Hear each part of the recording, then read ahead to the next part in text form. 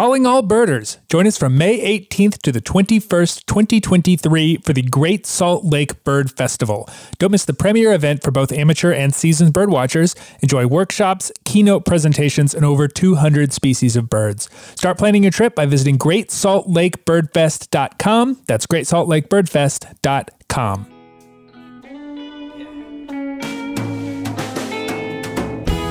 Hello and welcome to the American Birding Podcast from the American Birding Association. I'm Nate Swick.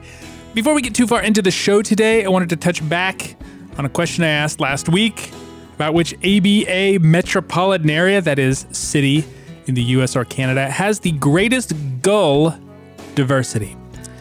I wasn't sure whether I'd get any responses to this question because one, it's gulls, and two, it's counting gulls.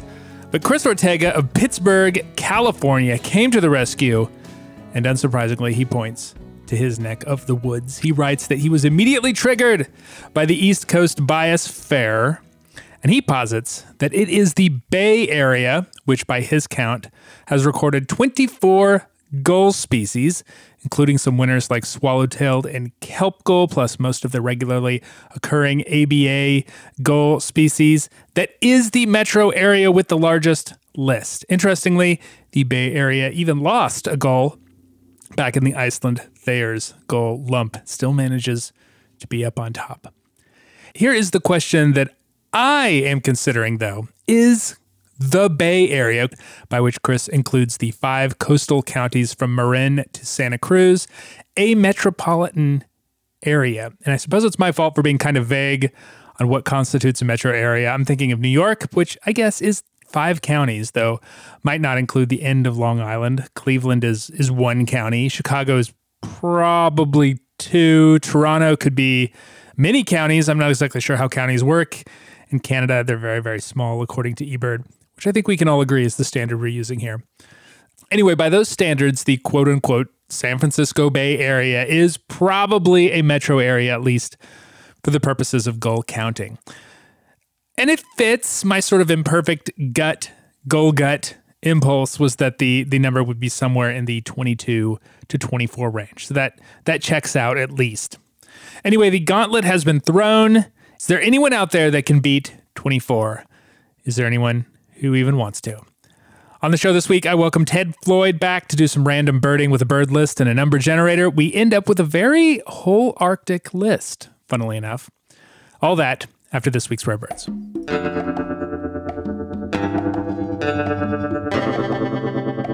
This is your Rare Bird Focus for the middle of January 2023. No first records this week, but a few fun birds to report nonetheless. British Columbia's 3rd record of fieldfare was seen in the Okanagan Valley, noteworthy for being well inland. Fieldfare is a highly migratory Eurasian thrush, looking quite a bit like those young spotted American robins you see in the late spring. It is a rare but somewhat regular vagrant to the North American continent, with records from the west, like this one, and from the east, as far south as Montana in the former and Delaware for the latter.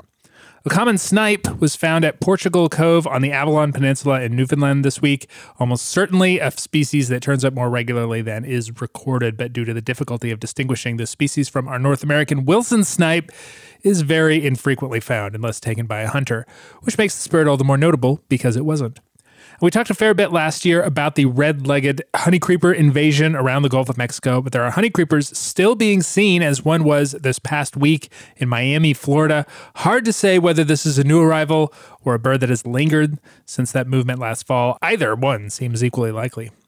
Those are the recent highlights, but for the full list, check out the ABA Rare Bird Alert on Fridays at aba.org/RBA. You can also follow along with all the Rare Bird news in our ABA Rare Bird Alert group on Facebook and on ABA Community.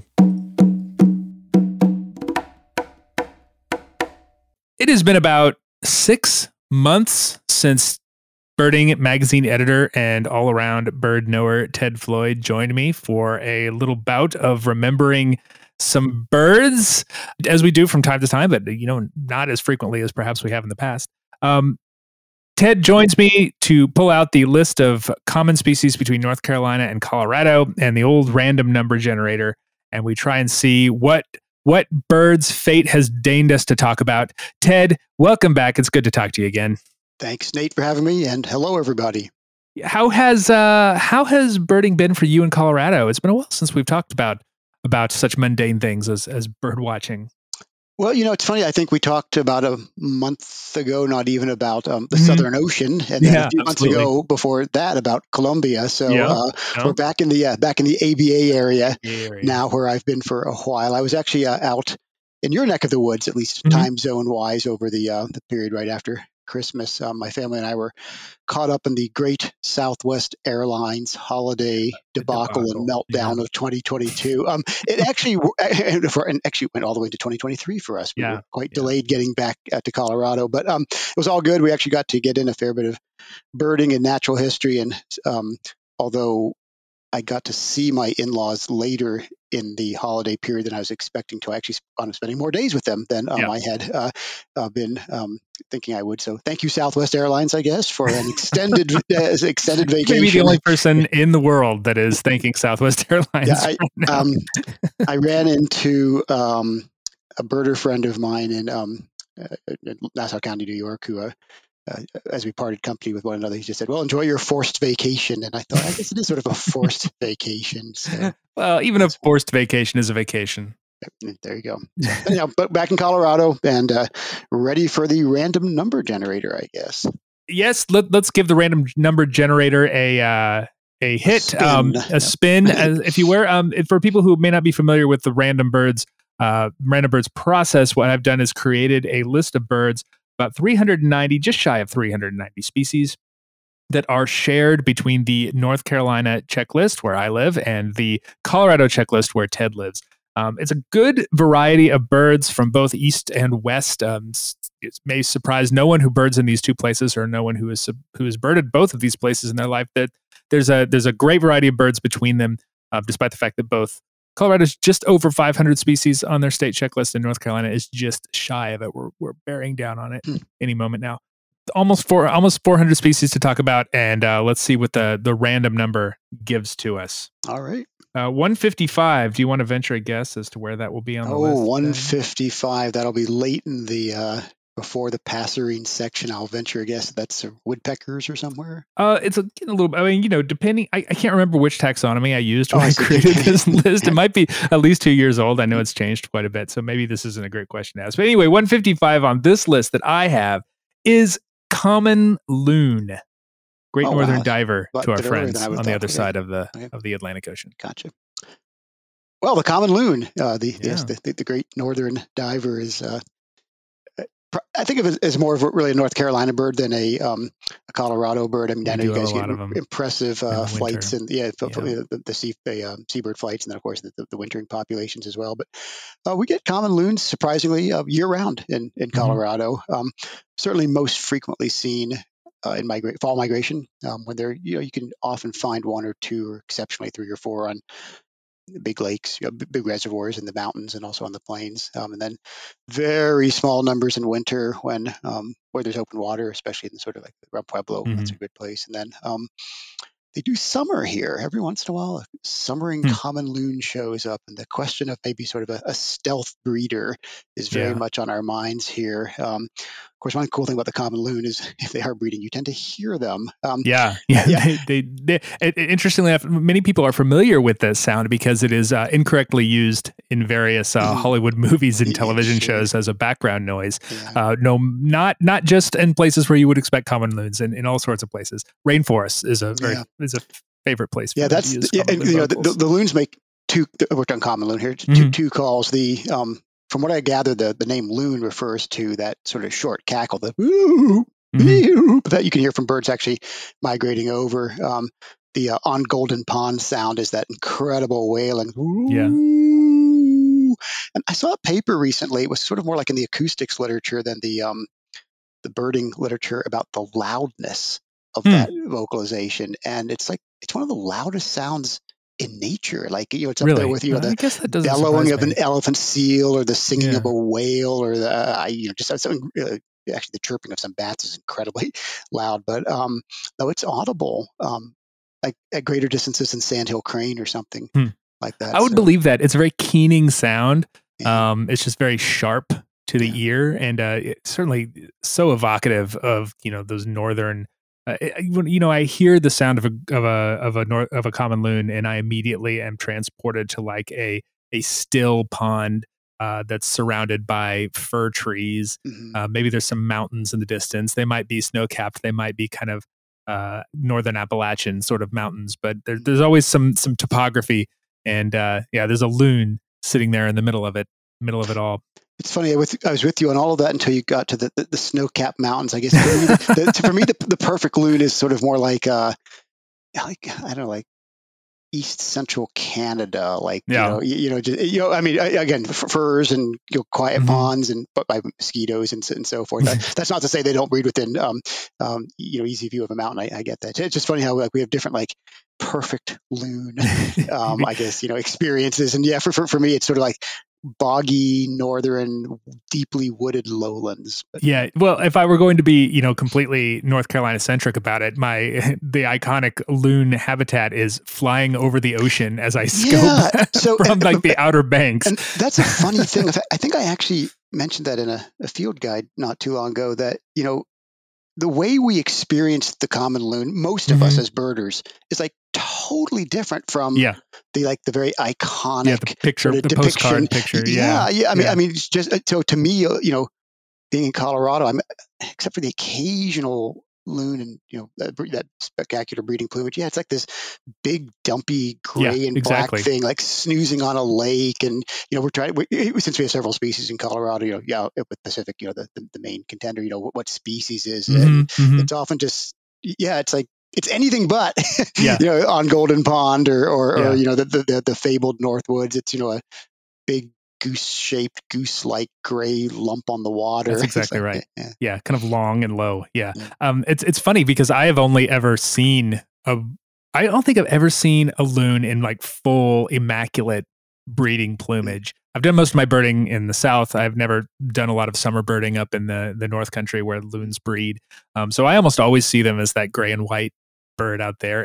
But there was one time I did see them in something approaching almost a definitive plumage or alternate plumage is the summer plumage. Definitive alternate, but yeah. And it was in late March near Wrightsville Beach, now near Wilmington in southeast North Carolina, and there were some loons. They were staging, clearly getting ready to head north. They don't usually last much longer than March down here, but they were almost completely in breeding plumage. They still had some white speckling all around the face and on the head, but the back was that kind of nice black and white checkerboard pattern. And I was very excited to see them like that because I very infrequently see them in the way that people see them on postcards or whatever. And just a bit of a good-natured back at you at an ABA colleague. I will point out to you that we did see several of them in that plumage when we were with Jared Clark.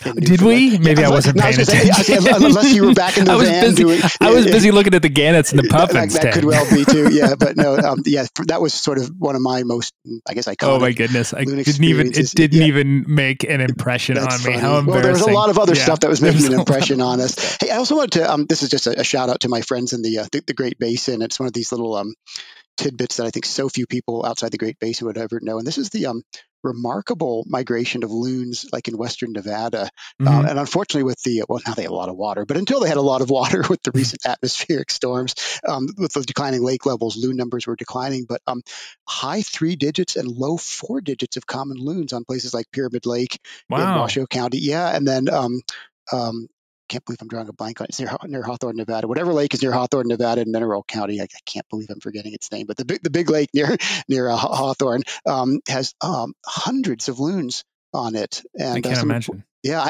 I couldn't imagine it either when I got out there. Sort of concentration. Like I've seen loons in 1s and 2s on lakes around here, and of course you can see triple digits fly by. On the coast, but they're not staying. They're not stopping. And I should point out that these are big lakes too. Pyramid Lake and that lake near Hawthorne, whose name I'm forgetting, are quite large. I mean, they are square miles. So. Yeah, so I have a theory about loons and the lakes that they choose to winter on. Certainly in the southeast, where we don't have our lakes are not huge. We have some pretty good sized ones down in Georgia and South Carolina, but mostly they're not like just massive lakes. You can see the other side well and all that stuff. But the water tends to be kind of shallow, at least as far as lakes go. And we don't see very many loons on them, except in the places by the dam where the water is the deepest, because I have a theory that they are being outcompeted by double-crested cormorants for the whatever fish that they're going after, shad or whatever they're fishing for. There's so many double-crested cormorants on many of these lakes, and more. That's a bird whose population is growing, and the loons just can't compete. Yeah, that's sort of a novel challenge for loons, because cormorants, just in the 40 plus years I've been birding, have gone from kind of like they were good birds for us in the in west of the Appalachians, and now they're increasingly common.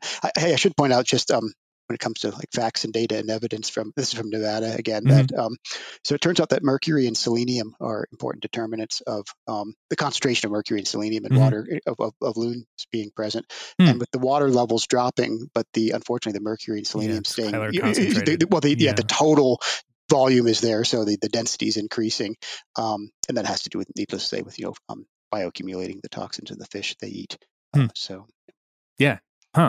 One last question about loons before we move on. Do you prefer common loon or do you prefer great northern diver as a common name for this species? So as a common name, that's funny. Gavia immer.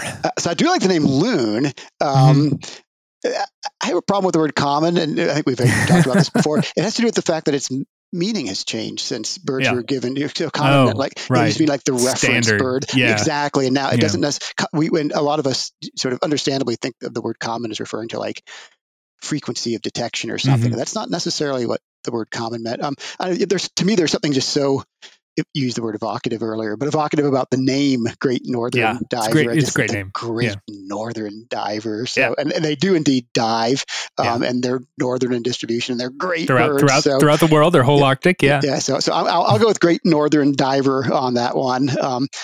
My problem with loon is that it's a misunderstood. My problem with common is that it's a misunderstood word. I kind of like the word loon, but great. Would you go for a Great Northern loon? Would that work for you? See, compromise position? No, because there's something else here. I don't want to sound too serious about what I'm about to say, but I'll say anyhow. Yeah, I've actually sort of taken sort of a dark look at disparaging names for birds of late. Loon has I think a negative connotation for a lot of people, and when and by the way, this is like not my hill to die on. Like, please understand, I have bigger fish to fry in this world. With any animal or person or anything, I just names that are sort of belittling or disparaging, I tend to I don't know. I used to laugh them off, and I don't necessarily laugh them off anymore. But again, not my hill to die on. I think loon is kind of a cool word, but I'll go Great Northern Diver on that one. Fair enough. Right. Point for our friends in Europe. Yep. All right, let's hit the random number generator again. Cool. We're going way down, 239. Okay, so we're probably at least to the woodpeckers by now. No, we're well into the perching birds now. Yeah, I would have thought so. But early perching birds. But early in, so flycatchers or swallows or something. Actually, vireos. It is red-eyed. Oh, cool. Vireo, the greenest green bird, Vireo olivaceus. Yeah, well, I love red-eyed vireos.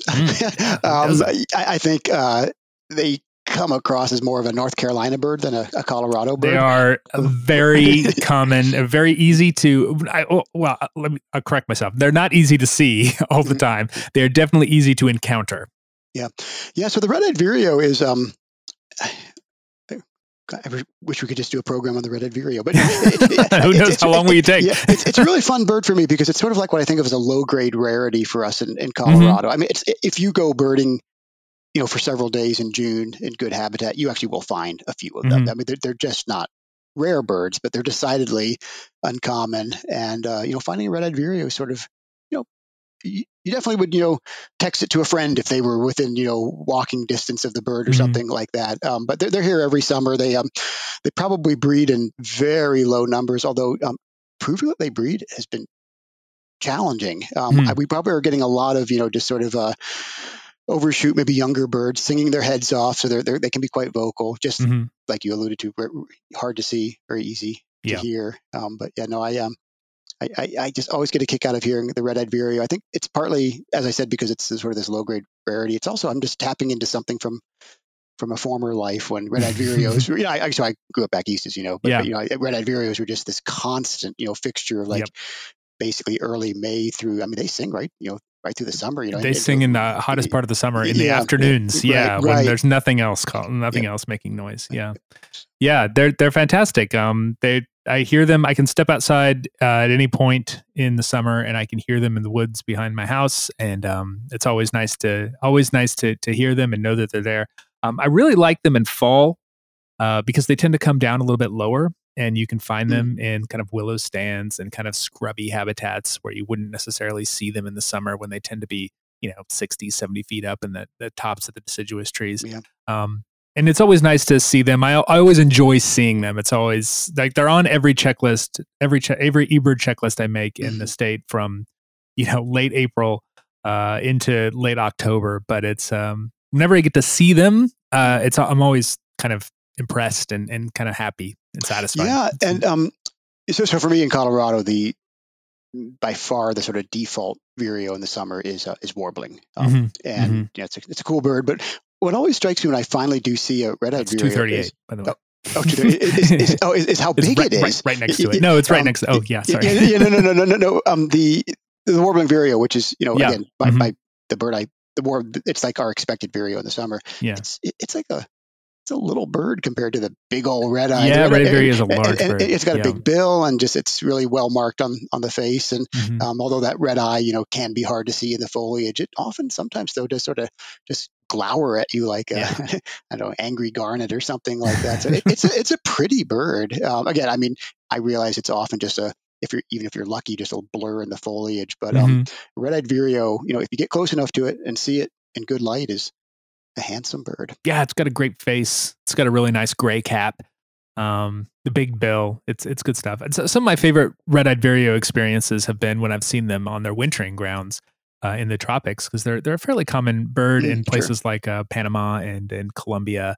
And it's always neat to see them. I talk a lot about this because I was just in Costa Rica not long ago, and I talked about it on the podcast, and we saw a lot of wintering birds. No red-eyed vireos, interestingly enough, but a lot of other ones. But it's seeing those birds that I'm so familiar with here in the summer in my everyday kind of day-to-day bird awareness in places where I'm, specifically going out to bird hard, it is always very satisfying. Yeah. And in the tropics, just sort of a fun added challenge is all the birds that are sort of in the red-eyed vireo complex. So there's the Chivi vireo, but then you also have things like, yellow-green, black-whiskered in the West Indies, and also Florida for that matter. Yucatan vireo, if you're on the Yucatan, and that, that just adds. Brown capped is sort of similar, if I recall. Yeah, brown caps has a little sort of warbling going with it as well, but part of that group. Hey, just real quickly, there's a personal note and a very nerdy note, but it's also an ABA. Go for it. That is exactly what this podcast is for. An ABA related note. Yeah, so I made a little personal discovery regarding the red-eyed vireo a little while ago, and it has to do with the great Bohemian composer Antonin Dvorak, who wrote this incredible string quartet called the American Quartet when he came to Iowa. And this is going to sound incredible, but he quotes extensively what he calls a scarlet tanager in the third movement, and actually was able to prove that it was a red-eyed vireo, because this is so wild. His secretary wrote up these really good transcriptions of the bird's song. Oh, really? And they totally match red-eyed vireo. Where are you? Here I am. Yeah, there's some technical stuff in here, but I'm sure what was happening was that there was a tanager up in the tree. I mean, they're spectacularly bright red birds, and they're up in trees with red-eyed vireos. And he heard one bird, saw the other, and for like decades, we always thought that string quartet famously quoted the scarlet tanager, but it actually quotes the red-eyed vireo, and that's on the ABA blog for back. No, I take it back. That's in my How to Know the Birds column. Oh, there you go. So if you have a red-eyed vireo, if you want to, Dvorak. Who knew Dvorak was a stringer? I know. Well, he probably had both. The two-bird theory. Aha! There you go. Right. Okie dokie. All right. Let's hit the number generator Let's again. Do it. 359. We keep going down. Yeah. So we're close. So what was the other one? 323 or something? Yeah, so, we're going way down towards the end. Okay. So I don't. What are you, thrushes or something? Or not quite. We're in the warblers. This is. we're way at the end. Oh, okay. Yeah, sorry. We're way at the end. This is bay-breasted warbler. Yeah, so bay-breasted is going to be more of a North Carolina bird than a Colorado bird.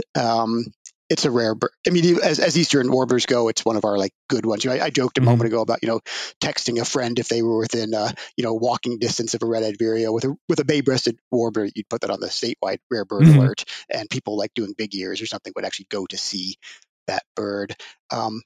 My most recent experience with bay-breasted warbler, like one of two, I think, in Colorado, was with a bird. Oddly enough, late in the fall. Every once in a while, we get these like feeding frenzies on often conifers that are infested with aphids and other small arthropods, and they attract just a crazy diversity of late season warblers. And my friends in Boulder are gonna torment me for not totally remembering this, but we had like a tree in Boulder that had pine, bay-breasted, something like along the lines of, it was another good bird, like, yellow-throated or something. And then also, low-grade rarities for that time of year, like orange crown. But there's a bay-breasted warbler right in there, and, a drab, sort of first fall female sort of bird. But no, we do not get that wonderful spring migration, phenomenon of the warblers. We don't. Where I live, we don't actually get the spring phenomenon of bay-breasted warbler. They're a little bit to the west of us. Right, they stay to the west of the Appalachians, and most where to go up the Mississippi River. But there's they kind of that oblong, kind of oval shaped migration, and they come down in the fall to the east of where they go up in the spring. And there's a period of time in late September where they can be one of the most common birds you can find in the mountains in the Appalachians, and a lot of bay-breasted warblers. And for that reason, I actually did not see a spring male bay-breasted warbler until surprisingly late in my birding career, and it was at McGee Marsh. It was in the biggest week, one of the first years I went there. I'd seen so many fall bay-breasted warblers over the years, but finally seeing that beautiful male with the chestnut all over, and the cool kind of toffee colored ear patch, and all green back, really, really cool looking bird. I felt like I got to appreciate it a little bit more than I would have had I seen it very early on in my that's an interesting career. Two responses. The first, I appreciate your pointing out that that the bay-breasted has that more sort of Mississippi Valley-ish. Even where I grew up in Missouri, their spring migration was more to the east of us, and now I'm in North Carolina, and it's more to the west of us.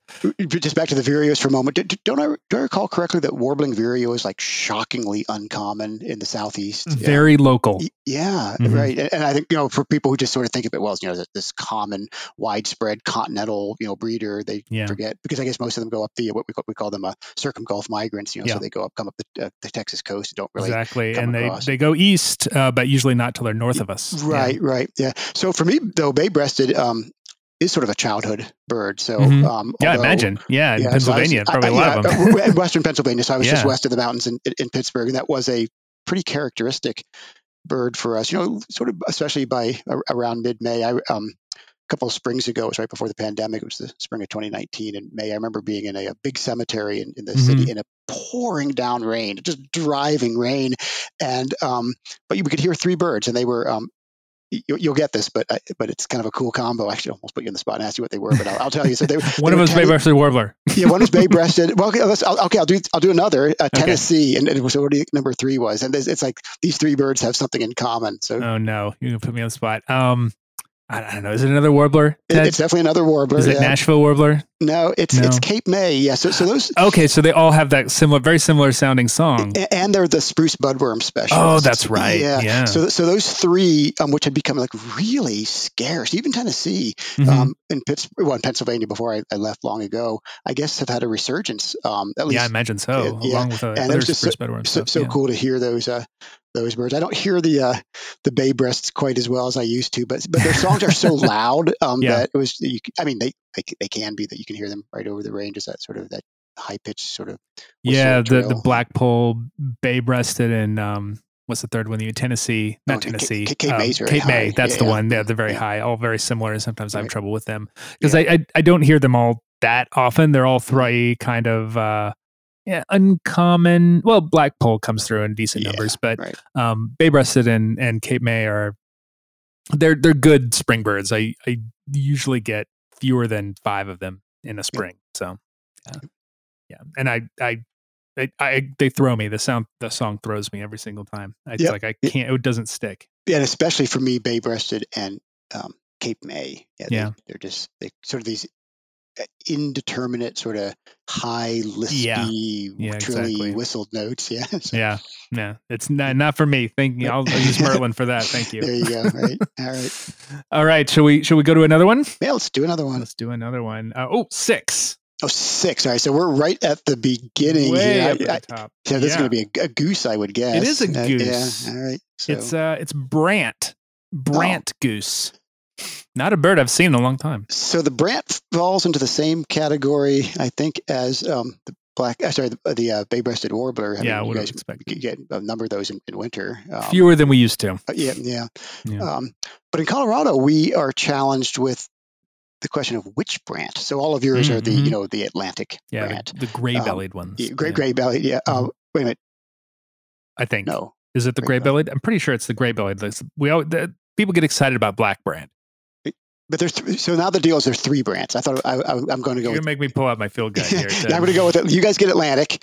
Yeah. We get Atlantic, and we mostly black. And isn't I thought the gray-bellied was the one that like winters around Seattle or something. I may have my names. Maybe.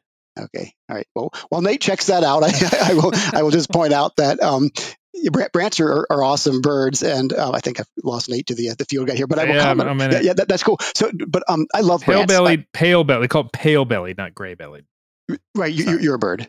Yes, pale-bellied. Right. Yeah. So I like that. So pale-bellied for the eastern birds, black for the Pacific Coast birds, breeding for farther north, and then gray-bellied for the ones. I feel like there's a lot of opportunity for confusion between pale and gray. Well, yeah. Okay. So, and gray-bellied's bad names, folks. Well, not only is a bad name, it's actually, and I'm going into the nerdy weeds here. So it's actually not a name. So the gray-bellied Brant, at least unless this has changed in a few years, is not named to science.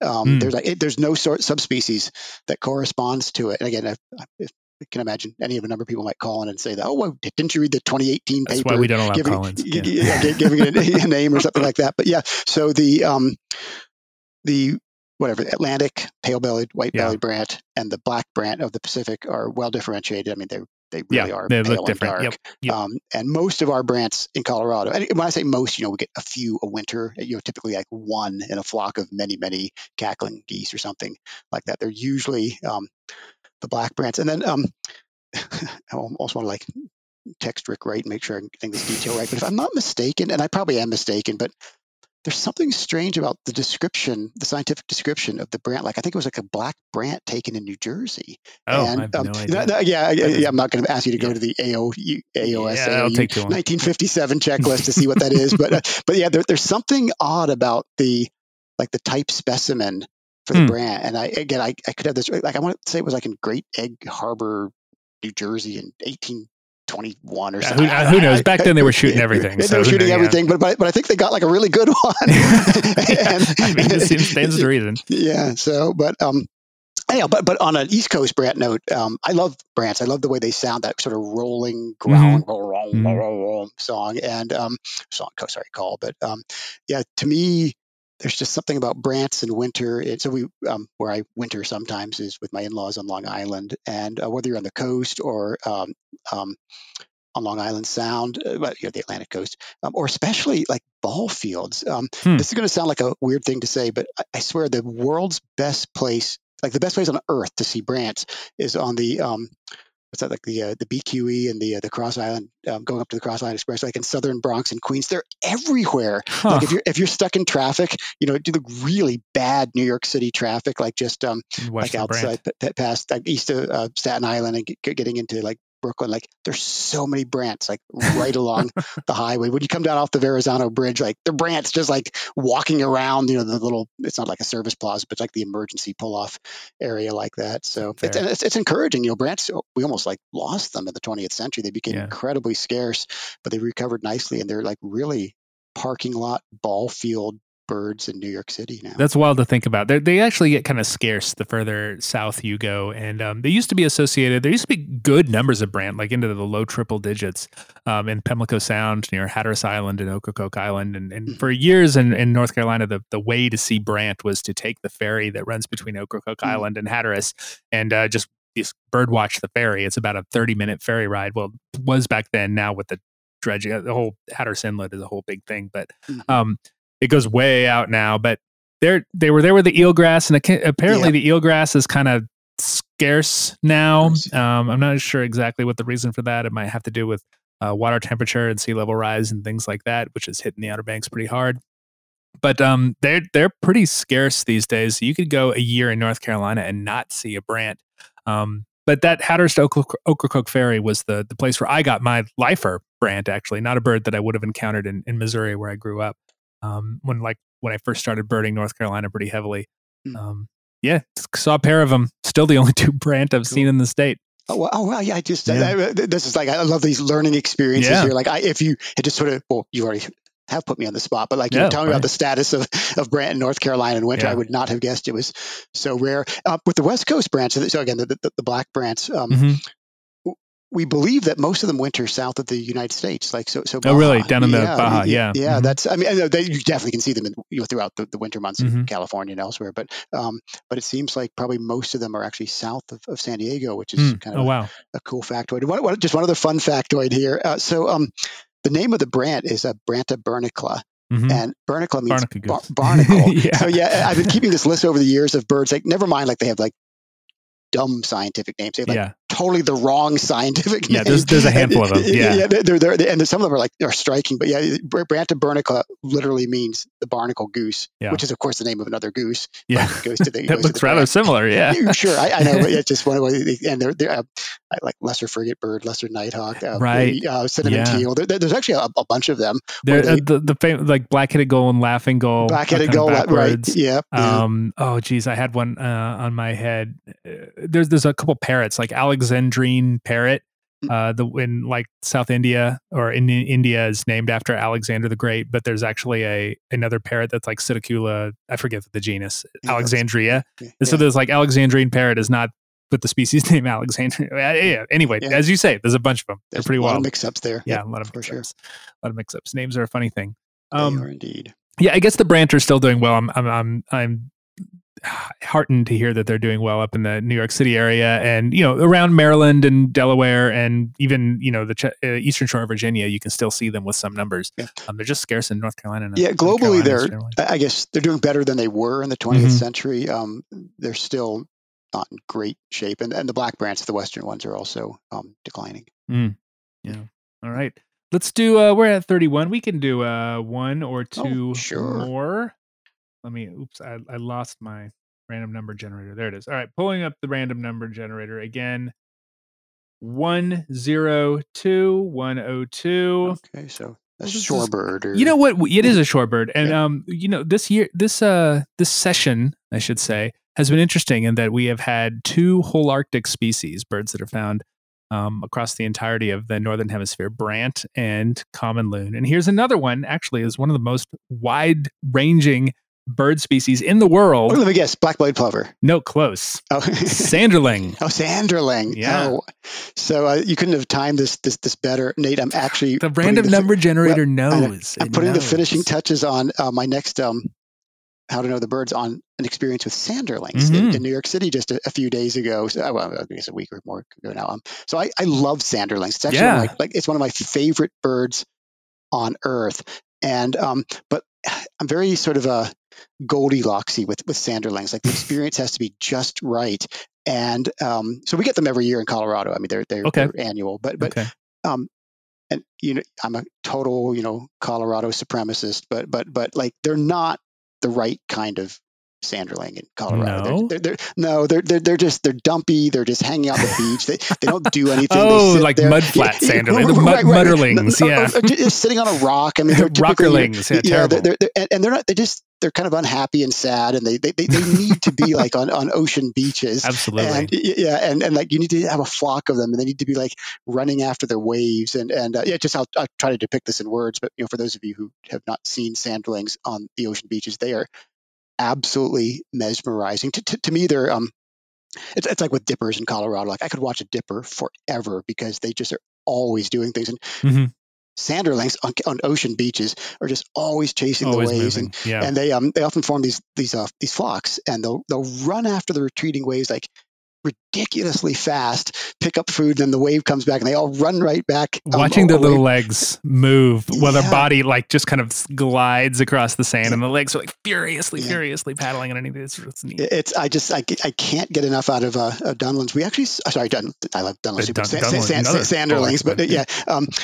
My daughter and I got to see a small flock of Sanderlings in New York City, actually at Breezy Point in Queens, right on the ocean beach there. But time was limited, and then we decided we needed more of a fix of Sanderlings. So the next day we went out to Jones Beach, and I'm not kidding. We actually spent 3 hours with a flock of Sanderlings. They're that mesmerizing, and there were Dunlins in the flock. That's why I blurted out Dunlin there a moment ago. And there's just so much. There's just so much to say about Sanderlings. But the thing about the Sanderlings and Dunlins that was so cool, it was a really cold and windy day, and there were well over 100 birds, of the two species combined in this little flock, and they were always up on just one leg, and that's like normal. They're conserving heat that way, but they didn't really want to fly much at all. We were sort of crouched down, in the sand, so we weren't scaring them off, and we were able to get quite close to them. And the only thing that actually ever moved them was the waves. It wasn't us, but they didn't run; they hopped. It's just so like 100 birds just all hopping along on one leg. And there's a part of me that wants to say, "Hey guys, you could actually use both legs," but there's no need for that. So I just I don't know if I had to come up with a list of 10 favorite birds in the world. I don't know. I'm not sure if Sanderling would make the cut, but it'd be awfully close. I just love Sanderlings so much. I think Sanderlings are one of those birds when we talk about birds that really are affect non-birders. In a very, positive way. They're definitely one of those birds because, people, you go to a beach. This may not be an experience for you in Colorado, but my family and I we'll rent a beach house or go to a beach house, Airbnb or whatever for a week, couple weekends during the year just to go and enjoy the beach. And there is inevitably some sort of handmade Sanderling artwork in the house that is like beach life, and it's got like a Sanderling there. Yeah, it's because you go out on the beach and there's always Sanderlings. It doesn't matter what time of year you are at in the East Coast. There are Sanderlings there. In the summer, they're not necessarily breeding birds. They're kind of like first year birds that linger throughout the year. Right. And then in the winter, you come down, you get decent sized flocks of Sanderlings. They're always there. Everyone knows Sanderlings. They may not know them as Sanderlings, but they know Sanderlings. And I think that's pretty cool. Yeah. Hey, I was talking about the perfect Sanderling experience. So it has to be in New York. It has to be in the winter. It has to involve a flock and it has to involve the surf. The other thing is, again, this is just me, in my utopia. They have to be in full on winter plumage. The gray, the pale, the basic plumage. And in general, with shorebirds and most birds, I think a lot of us are attracted to the alternate plumages, the summer or the bright plumages.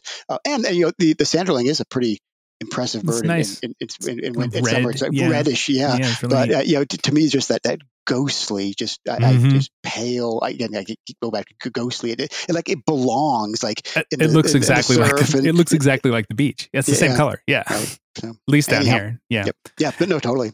Yeah. Sanderling. Do you know the etymology of that name? I know it's almost certainly associated with the beach and the beach sand, but Sanderling is such a funny name. So is this a trivia question? No, I'm asking honestly. Oh no. You know what? I could get. You could look it up. Pull up Susan Myers.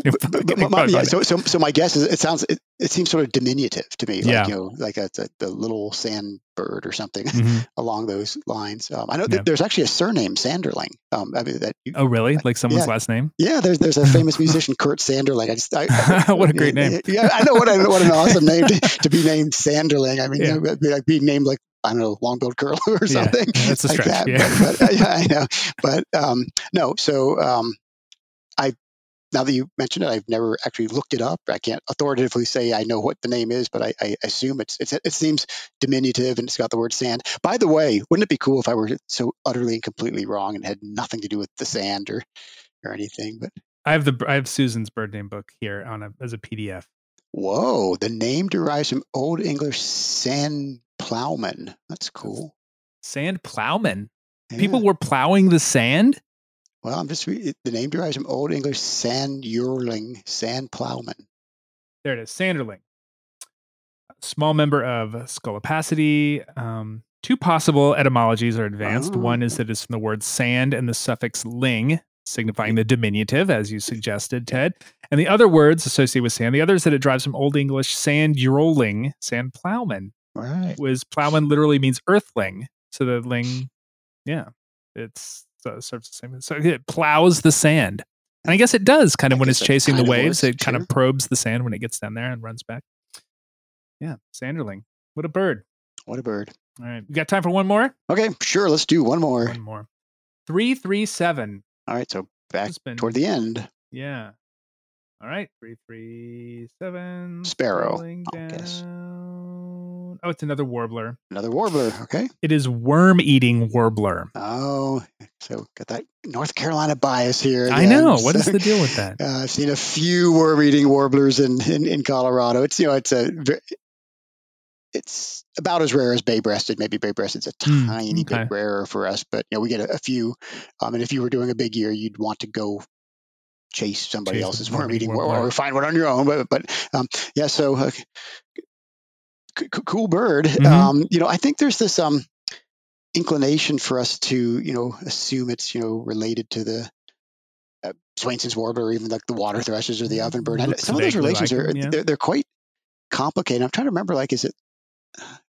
I'm kind of wary of this here, but the relate. So it's toward the beginning of the warbler. Yeah, it's one of the first warblers. It's not ovenbird. It's not one of those big genera like. I still want to say Dendroica Setophaga or something like that. But it's in that sort of group of sort of single species. A monotypic genera. Yeah, I think it's the only bird in its genus. It's Helminthoros, and there's another basically just erroneous scientific name.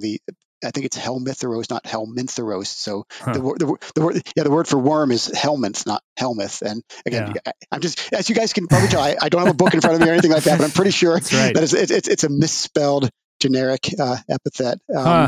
It's a cool bird. It's it's not done justice to in both photographs and especially I think drawings. It's often just sort of depicted as this sort of brown bird with a spiky bill, and sometimes they're really quite brightly caramel. It is. It's a very rich tan that I always enjoy when I see one. Yeah, I agree that they're not well depicted in field guides. Typically. Another cool thing about the worm-eating warblers, its behavior. So it does something that we associate, especially with theotropical birds. It's basically a dead leaf specialist. Yeah. So it probes mostly for spiders on the undersides of dead leaves and dead leaf clusters. We have some other birds that do that, but I really associate the worm-eating warbler with that behavior. So not only is Helminthoros misspelled, it's not really a worm-eating warbler either. It certainly doesn't eat earthworms and spiders, right? Yeah. So it's more of like an arachnid eating warbler. But it's a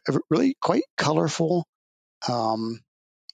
I think it's like underappreciated. It's often an uncommon bird in a lot of its range. So people do go out looking for it. But I think there's more to it than a rare or uncommon bird. It's a really beautiful bird.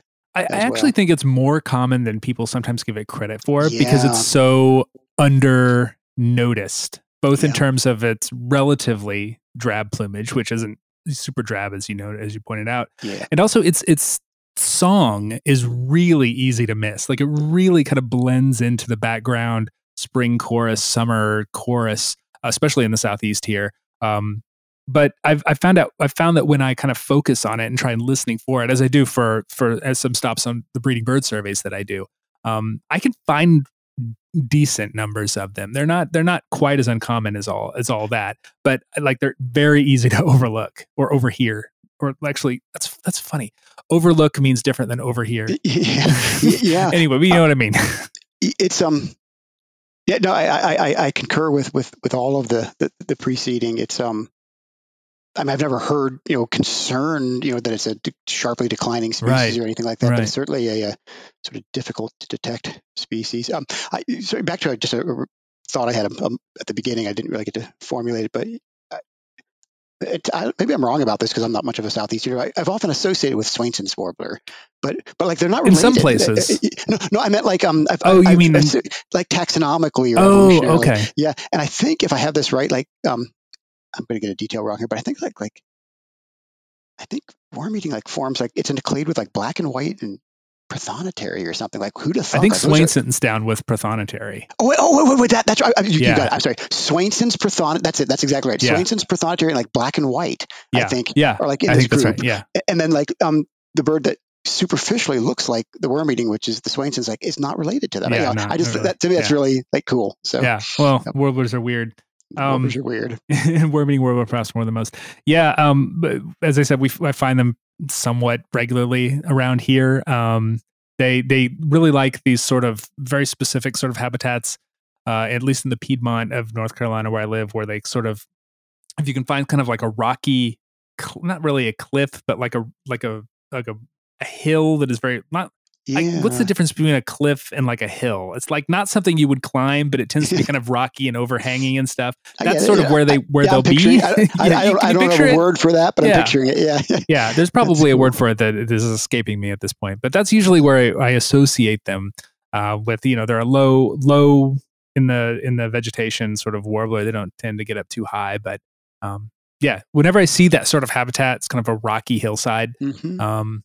That's sort of what I'm looking for when I'm there. Yeah. I lived in State College, Pennsylvania, right in the middle of the state for a few years. And if you just got into habitat that sort of resembles what you're describing, we could hear a lot of them. The tricky thing with the worm-eating warbler song is its notorious similarity with that of the chipping sparrow. Yes, absolutely. In fact, did you know there's, you probably do know this since you're from back in that part of the world, but there's actually an eBird / combo, which is chipping sparrow / worm-eating warbler. I've got that on my checklist. So, and I know that on the one hand, like, well, they're completely different families. On the other hand, they actually can sound really similar. For me, the big problem is chipping sparrow and dark-eyed junco. That's they breed side by side. There's a few places where that's a problem. Whenever I go into the high country in Western North Carolina where there are breeding juncos, it throws me every single time. Every single time. But there's actually a category on eBird for chipping sparrow / worm-eating warbler, presumably referring to herd-only birds. Yes, exactly. I tend to associate them with different habitats, and so when I'm in the right habitat for worm-eating warbler, I tend to lean a bit towards worm-eating warbler. And if I'm in like a neighborhood or a shrubby area, then it's you're not going to see a worm-eating warbler in there. Right. But, it's funny. I wonder how many checklists I've had that have had both chipping sparrow and worm-eating warbler. Probably not all that many. Yeah, as I recall, again going back to my old East Coast days, but the problem was birds sort of late in spring migration, where the worm eatings would be singing, but not necessarily in habitat, and then the chipping sparrows would be sort of almost anywhere. So I recall days in Frick Park and right in Pittsburgh in the middle of May where there was a known worm eating warbler, but by golly, there were chipping sparrows singing nearby too. And sometimes we really did have to sort of just get a visual on it to be sure. Yeah, pull out Merlin. Well, this was pre-Merlin, but yes, okay. Now it's easy. Yeah, that's right. Okay. Anyway, we've been at it for just over 45 minutes. We'll probably call it a day on this one. We've still got 300 and some odd birds to choose from next time we come around. Hopefully, it won't be 6 months before we do it again. Ted, always a pleasure to remember some birds with you. Yeah, if people are interested, you can find Ted as editor of Birding Magazine. He's also on the internets in various places. I'll put a link to those as well. Yeah, always a pleasure, Ted. Thanks for having me. The American Birding Podcast is brought to you by the American Birding Association. If you enjoyed this podcast, the best way to support it is to join the ABA. You get a lot of great mid-events, including our magazines, discounts to partners like Princeton University Press, Cornell Lab of Ornithology, and more. You can find out how to do that at aba.org/join. Shoutouts this week to Barbara Bailey of Oakland, Maryland, Marie Doyle of Baltimore, Maryland, Jeff Gagnon and family of Hudson, New York, Jared Hitchings and family of Williamsville, Illinois, Marissa Mazeski of Long Valley, New Jersey, Liza Morris of South Burlington, Vermont, Joseph Ridley and family of Nashua, New Hampshire, Carrie Schaffer of Leland, North Carolina, and Brian Zilich and family of Ware, Massachusetts. All of whom recently joined the ABA and noted this podcast as their reason for doing so. Jared Hitchings even pointed out that the 2023 Bird of the Year selection helped prompt him. It was belted kingfisher. Great spark bird. Thank you so much. Welcome to the ABA. Executive director of the ABA and executive producer of the podcast is Nikki Belmonte, who sees Dvorak out here writing pieces of music inspired by birds, but notes that even he can't compete with master composers who have birds named after them, like Canvasbach. Techno production is by John Lowry, who raises one Eine Kleine Ach music by Mozart. Additional help with social media comes from George Munoz, who wonders why we don't name any rails after composers, because they're always hiding. You can find us online at aba.org, on social media most everywhere as American Birding Association. On Twitter, we are at ABA. I've never been birding in Eastern Europe. But I have heard from folks that have that Hungary is a fantastic place to rack up a big list. Questions, comments can come to podcast@aba.org. I'm Nate Swick. Thank you for listening and tolerating this. Stay healthy. See you next week.